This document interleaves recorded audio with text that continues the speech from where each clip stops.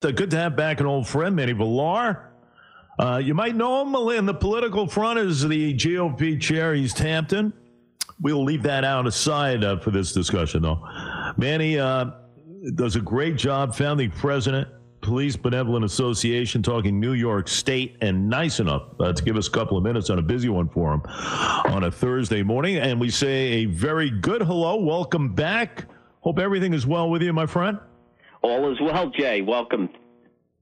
Great to have you. Lots happening in and around, Manny, and you're the perfect guy to get on today. And, of course, we'll start with, lawmakers in the state. They're doing their thing. And on Monday, they passed a series of situations and bills and whatnot, talking 50A, as far as personal information, repealing something that's been around for about 50 years. Give me your take on things as far as where we are at in this country. What has propelled change? Is it more of a knee-jerk type reaction at this point in time? What have you thought about over the last couple of weeks? You can go back to May 25th in Minneapolis to George Floyd there and take us up to where we are at today as far as discussion. Well, let's first start with the tragic death of Mr. Floyd. There is no law enforcement person, anybody in the police profession and police community, that condones the conduct that occurred there that led to Mr. Floyd's death. That's outside of the scope of any normalized training, even the most minimal of training. So that's that in of itself, and my condolences to his family and sympathies to those that have been so horrifically impacted. That said, there is I don't know if it's anything short of at least in my opinion, widespread hysteria that's being perpetuated. I'm going to point the finger at the press. I remember many, many years ago in the 1980s in the police academy, walking into class and seeing on the blackboard, the press will never let the truth stand in the way of a good story.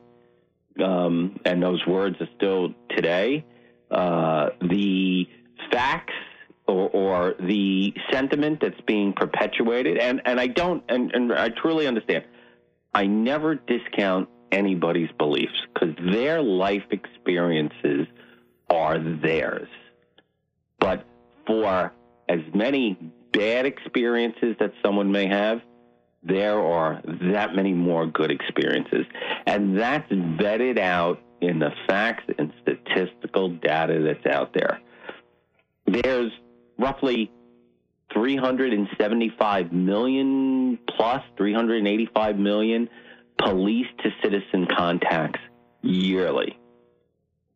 Of all those police-to-citizen contacts in the United States, there's roughly 11 million arrests. Of those 11 million arrests, around 60,000 of them, force has to be used.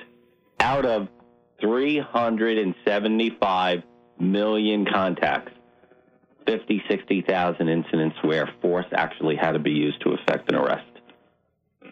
So the facts are what they are, and the statistical data is what it is. So the widespread hysteria that's being perpetuated out there of police violence and whole-scale police corruption and all these things that are being said out there is ludicrous at best. And I think we really need to focus on the messengers and what's their intent. Like I said, there is a segment of society clearly, and they are with just cause and have just beliefs, and we don't discount that. And that truly is where we need to focus and work on. But we have people that are political activists, that are political opportunists. We have people that believe in the pursuit of a particular ideology that they're pushing on society, criminality and violence is an acceptable means. That's the problem. That's the problem. Ultimately, in the end, that's the problem. Yeah. Manny, we've said all along, it's media driven. It's party driven, unfortunately. That's what creates these divides. And I said it yesterday. This was a prime place for state lawmakers to, kind of do a blindside here, to get something passed quickly, polarizing a situation. Now, listen, there is a pattern here, and we need to fix it. And it comes down to the culture. You look at a police department, Manny, in Minnesota, in Minneapolis there, they've had several incidents over the past couple of decades, and they still haven't fixed their problem here. So, the whole defunding the police and everything else, taking away dollars and putting it in other places, that might be a way to go in some areas. But in essence, to me, it comes down to culture. It comes down to a guy like Derek Chauvin, a police officer from Minneapolis with 17 misconduct complaints. That to me, signifies that something's wrong and something was never corrected, and it needs to be corrected. But it's about the culture. Somebody like yourself who's been involved with this your whole life. Can't you put your finger on it in that type of way, I should say? Well, clearly, and we have to understand, there's no uniform standard throughout the nation for types of training, levels of training, and that's by design, because constitutionally, in our American culture, we fear a national uniform police service. That's something that we believe as a nation, as our culture, that local policing should be just that, local, and it should be done on the local level. Every state has its own set of guidelines and standards, and every department and local municipality has its own operating procedures. So there's a rough framework in each state in which most departments operate. Some states are much more advanced than other states. It's so trying to compare policing in New York and in a state 1,000 miles away that we know little about their hiring standards, we know little about their training standards, we know little about their policies. What we do know is that in Minneapolis, one political party has ruled that city since, I think, the 1930s or the 1920s. So the office holders now have nobody to blame other than their own people. They whatever policies are in place, if this officer, if Chauvin, if he was allowed to be on the job 19 years with almost as many disciplinaries as he has years, and not knowing what the nature of the disciplinaries are, because they may be minor, they may be major, but that's indicative of a problem.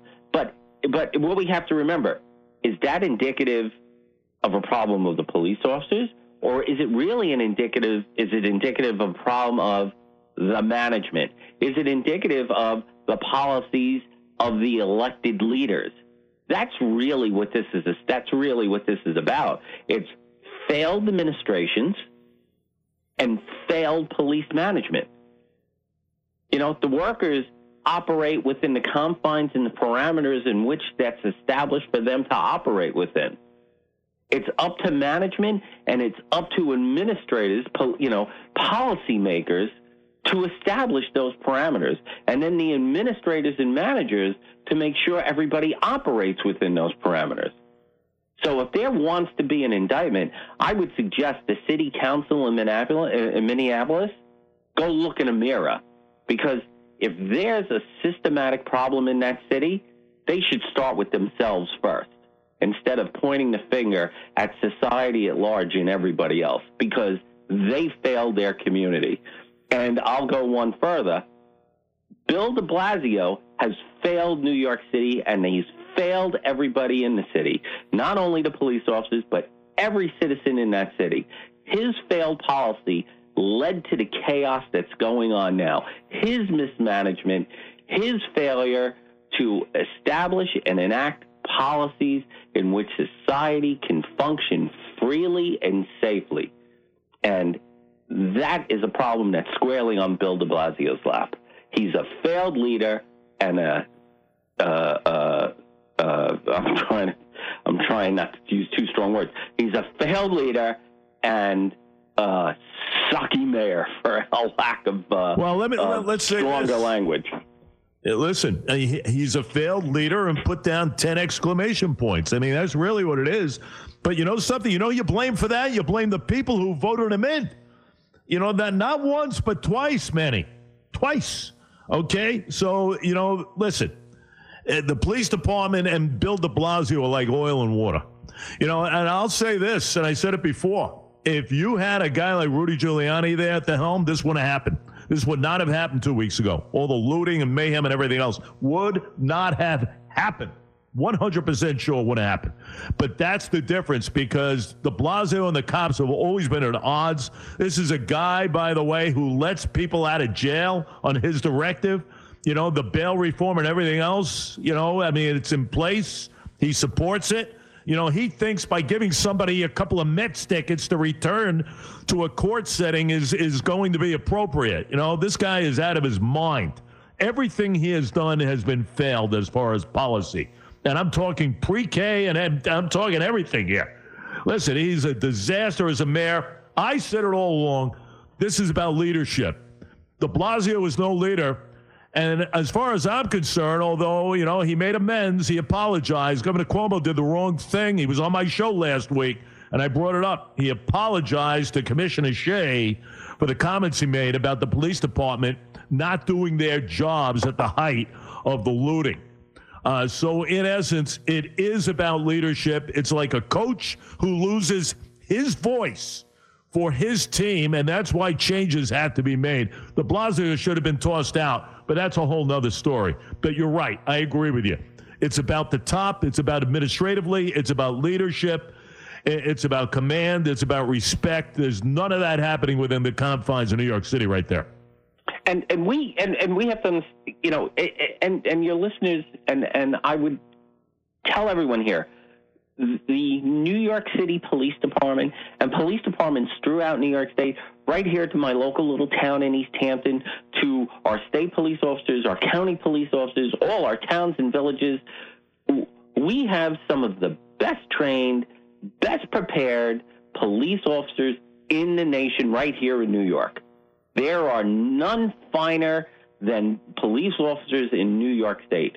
We are on every level. Our police officers here in our state at every level are at the top of the top. You know, we are the apex of you know, the pyramid and police officers in training and skill and professionalism and restraint and understanding and compassion and being able to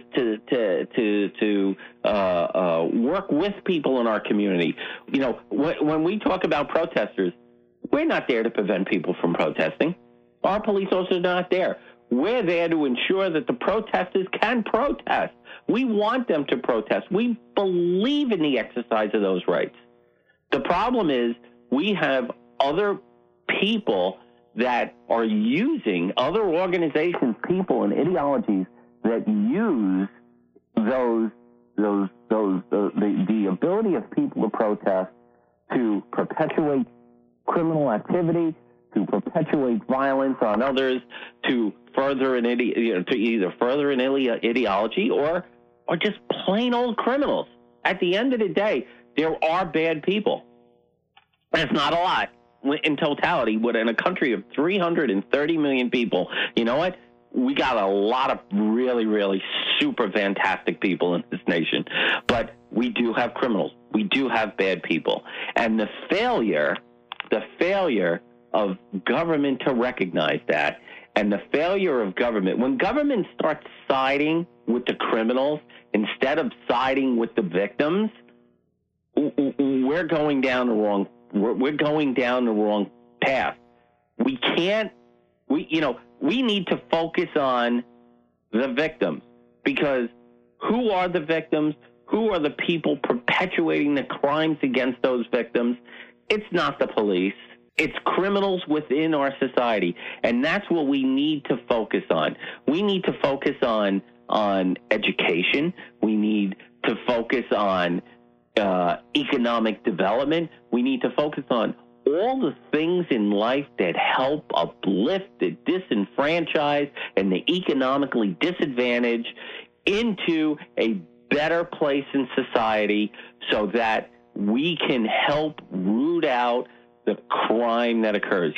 I always say this when we talk about, and a lot of people always talk about white people, black people. At the end of the day, there's three shades of people: green, a little green, and not so green. And the reality is, if you're green and very, very green, odds are in the neighborhood you live in, there's not a lot of crime. If you're really, really not so green at all, the odds are you're in a neighborhood that's pretty impoverished and there's a lot of crime. Jobs, economy, education. Those are the things that help uplift people. Not crazy bail reform that lets criminals perpetuate crime upon innocent victims and then turn right around and then in 24 hours or within hours are right back in the street doing it again. That's not helping anybody. Nope. Manny Vilar with us, founding president, Benevolent Association of New York State, talking about law enforcement in general. Manny, so, we get to Monday and not even the most appalling thing of what happened Monday up in Albany was not even a discussion. The repeal of 50A, the section of the New York State Civil Rights Law that deems the personal records of police officers, firefighters, correction officers confidential and not subject to inspection review without the officer's permission or a court order. But, it was appalling. It was absolutely appalling because, this is why we are in where we're in. We are in a mess here, media-wise, politically-wise. It's us versus them. I'm going to get one over on you. And this, to me, is what happened Monday in Albany and the repeal of 50A. When I see the vote, the way it went down, I saw the Senate approving the repeal. What was it, 40-22, and even more so in the Assembly. I was more seats, 101-43.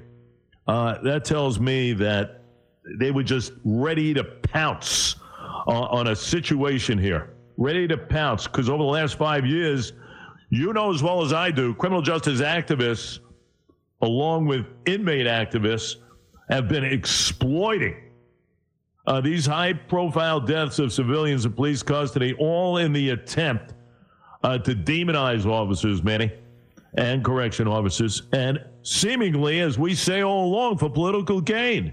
When is it going to end? But that's what happened Monday in Albany. Well, a couple things there. The first thing is we need to really recognize nationwide there are roughly 1,000 deaths a year due to police involvement, whether it's shooting, and that's the majority. That is the majority. Police, unfortunately, end up shooting someone that's involved in a violent crime. And other unfortunate, other incidents that, such as Mr. Floyd.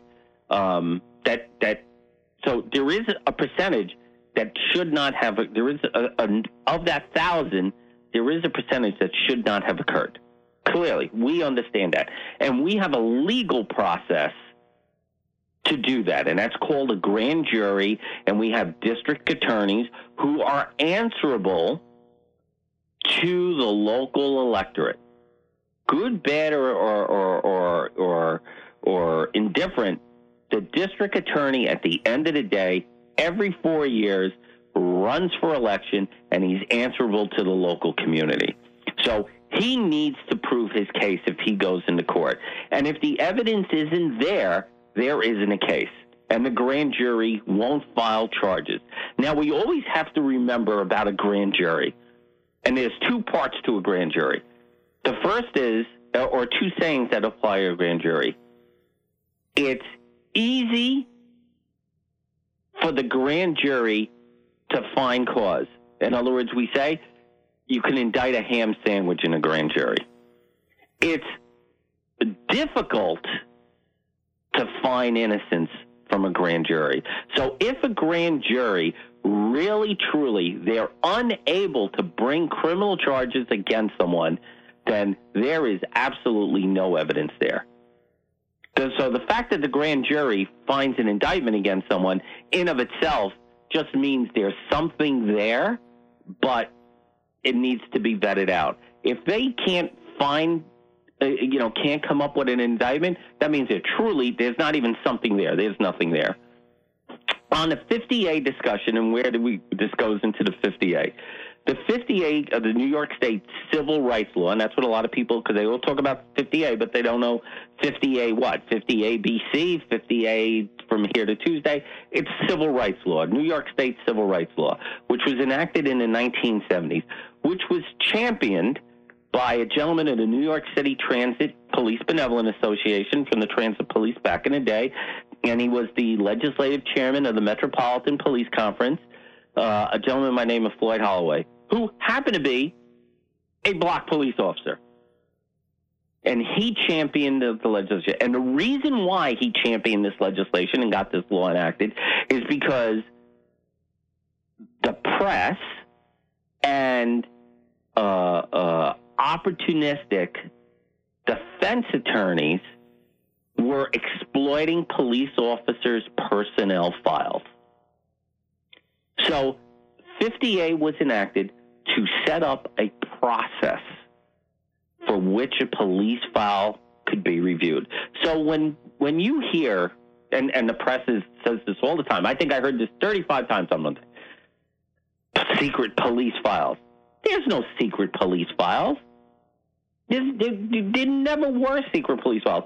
There was a legal process. A motion was filed. A judge would review the motions, both for and against. He would then take the police officer's personnel file. The judge himself would review the file and issue a decision and release whatever documents that were pertaining to the motions that were requested to the defense attorney. So it's not secret, but what's not relevant, just like it's not relevant if someone got arrested and then the charges were dropped, that's not relevant in a criminal proceeding. Well, why would a false accusation against the police officer that was investigated and found as unfounded, determined to be unfounded, why is that now relative? What's the difference? I failed to see the two. So we're now, with the repeal of 50A and with the enactment of two other laws that went in there that the legislature did over the past couple of days, we now made unfounded accusations relevant in a police officer's personnel file that is now open through a Freedom of Information request. This is not right. Yeah. It's not right. It's not right. We're now holding police officers to a far, far higher standard than we're actually even holding the defendants of crimes to. Good question, Manny Vilar. Manny, only got a couple of minutes. Listen, good points. In about 2 minutes or so, I mean, listen, the body cam situation, if you want to add on to that, to me, I have no problem. You want to ban the chokeholds and everything else. You want to create a separate type of situation for the Chauvins out there with the 17 complaints. You got to have a record-keeping department. You have to put situations in place to deal with the likes of Chauvins around the nation. There are plenty of them. but let's not forget, for every one Derek Chauvin, there's 100 good cops out there. So in essence, you have to deal with those things separately. But what else in your mind would help improve departments in and around the country? We talk about leadership. We talk about culture. We know that. From the technical side of things, what would you be in favor of? I only got a couple of minutes with you. Go ahead. Well, a lot of the legislation that was passed or some of the other bills that were passed are things we do already anyway. I think the first part of it is the legislature should have been an honest broker with us. And as we were stakeholders, they should have brought us into the discussion, and they did not. They used the coronavirus and the lack of the ability of the police community, the police unions to be in Albany to railroad, literally in the cover of darkness, like a thief in the night, to railroad a lot of these legislation through that they would never do under other circumstances. So the legislature really needs to be an honest broker. The press needs to tell the truth and be honest. They actually need to be honest. They need to return to the days of old when they actually reported facts as opposed to opinions. That's the second part that needs to go on. And the third part is people need to get involved in their local elections.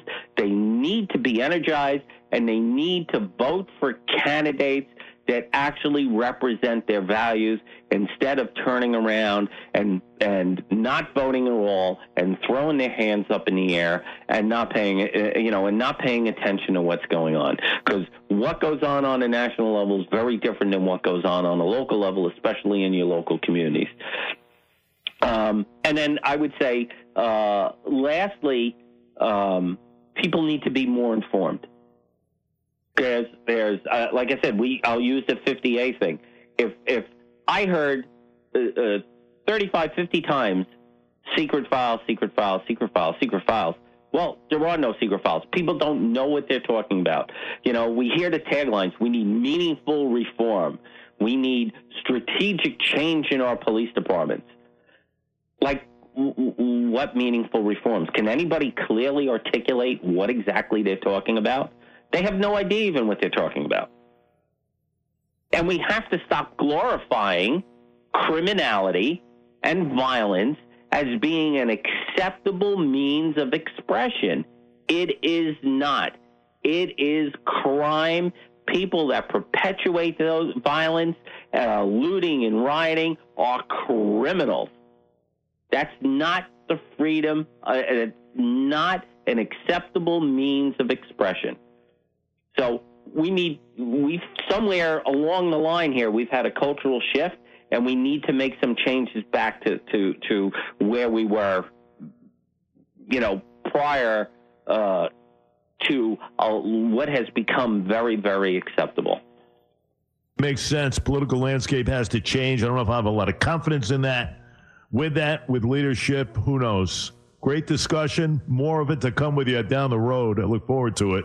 Manny Vilar, founding president, Benevolent Association, New York State. Let's not forget the East Hampton GOP chair. We'll talk politics next go around, sir. Always great to have you. You stay well now. Thank you, Jay. It's always a pleasure being on your show. And everybody, remember, go out and vote. Thank you.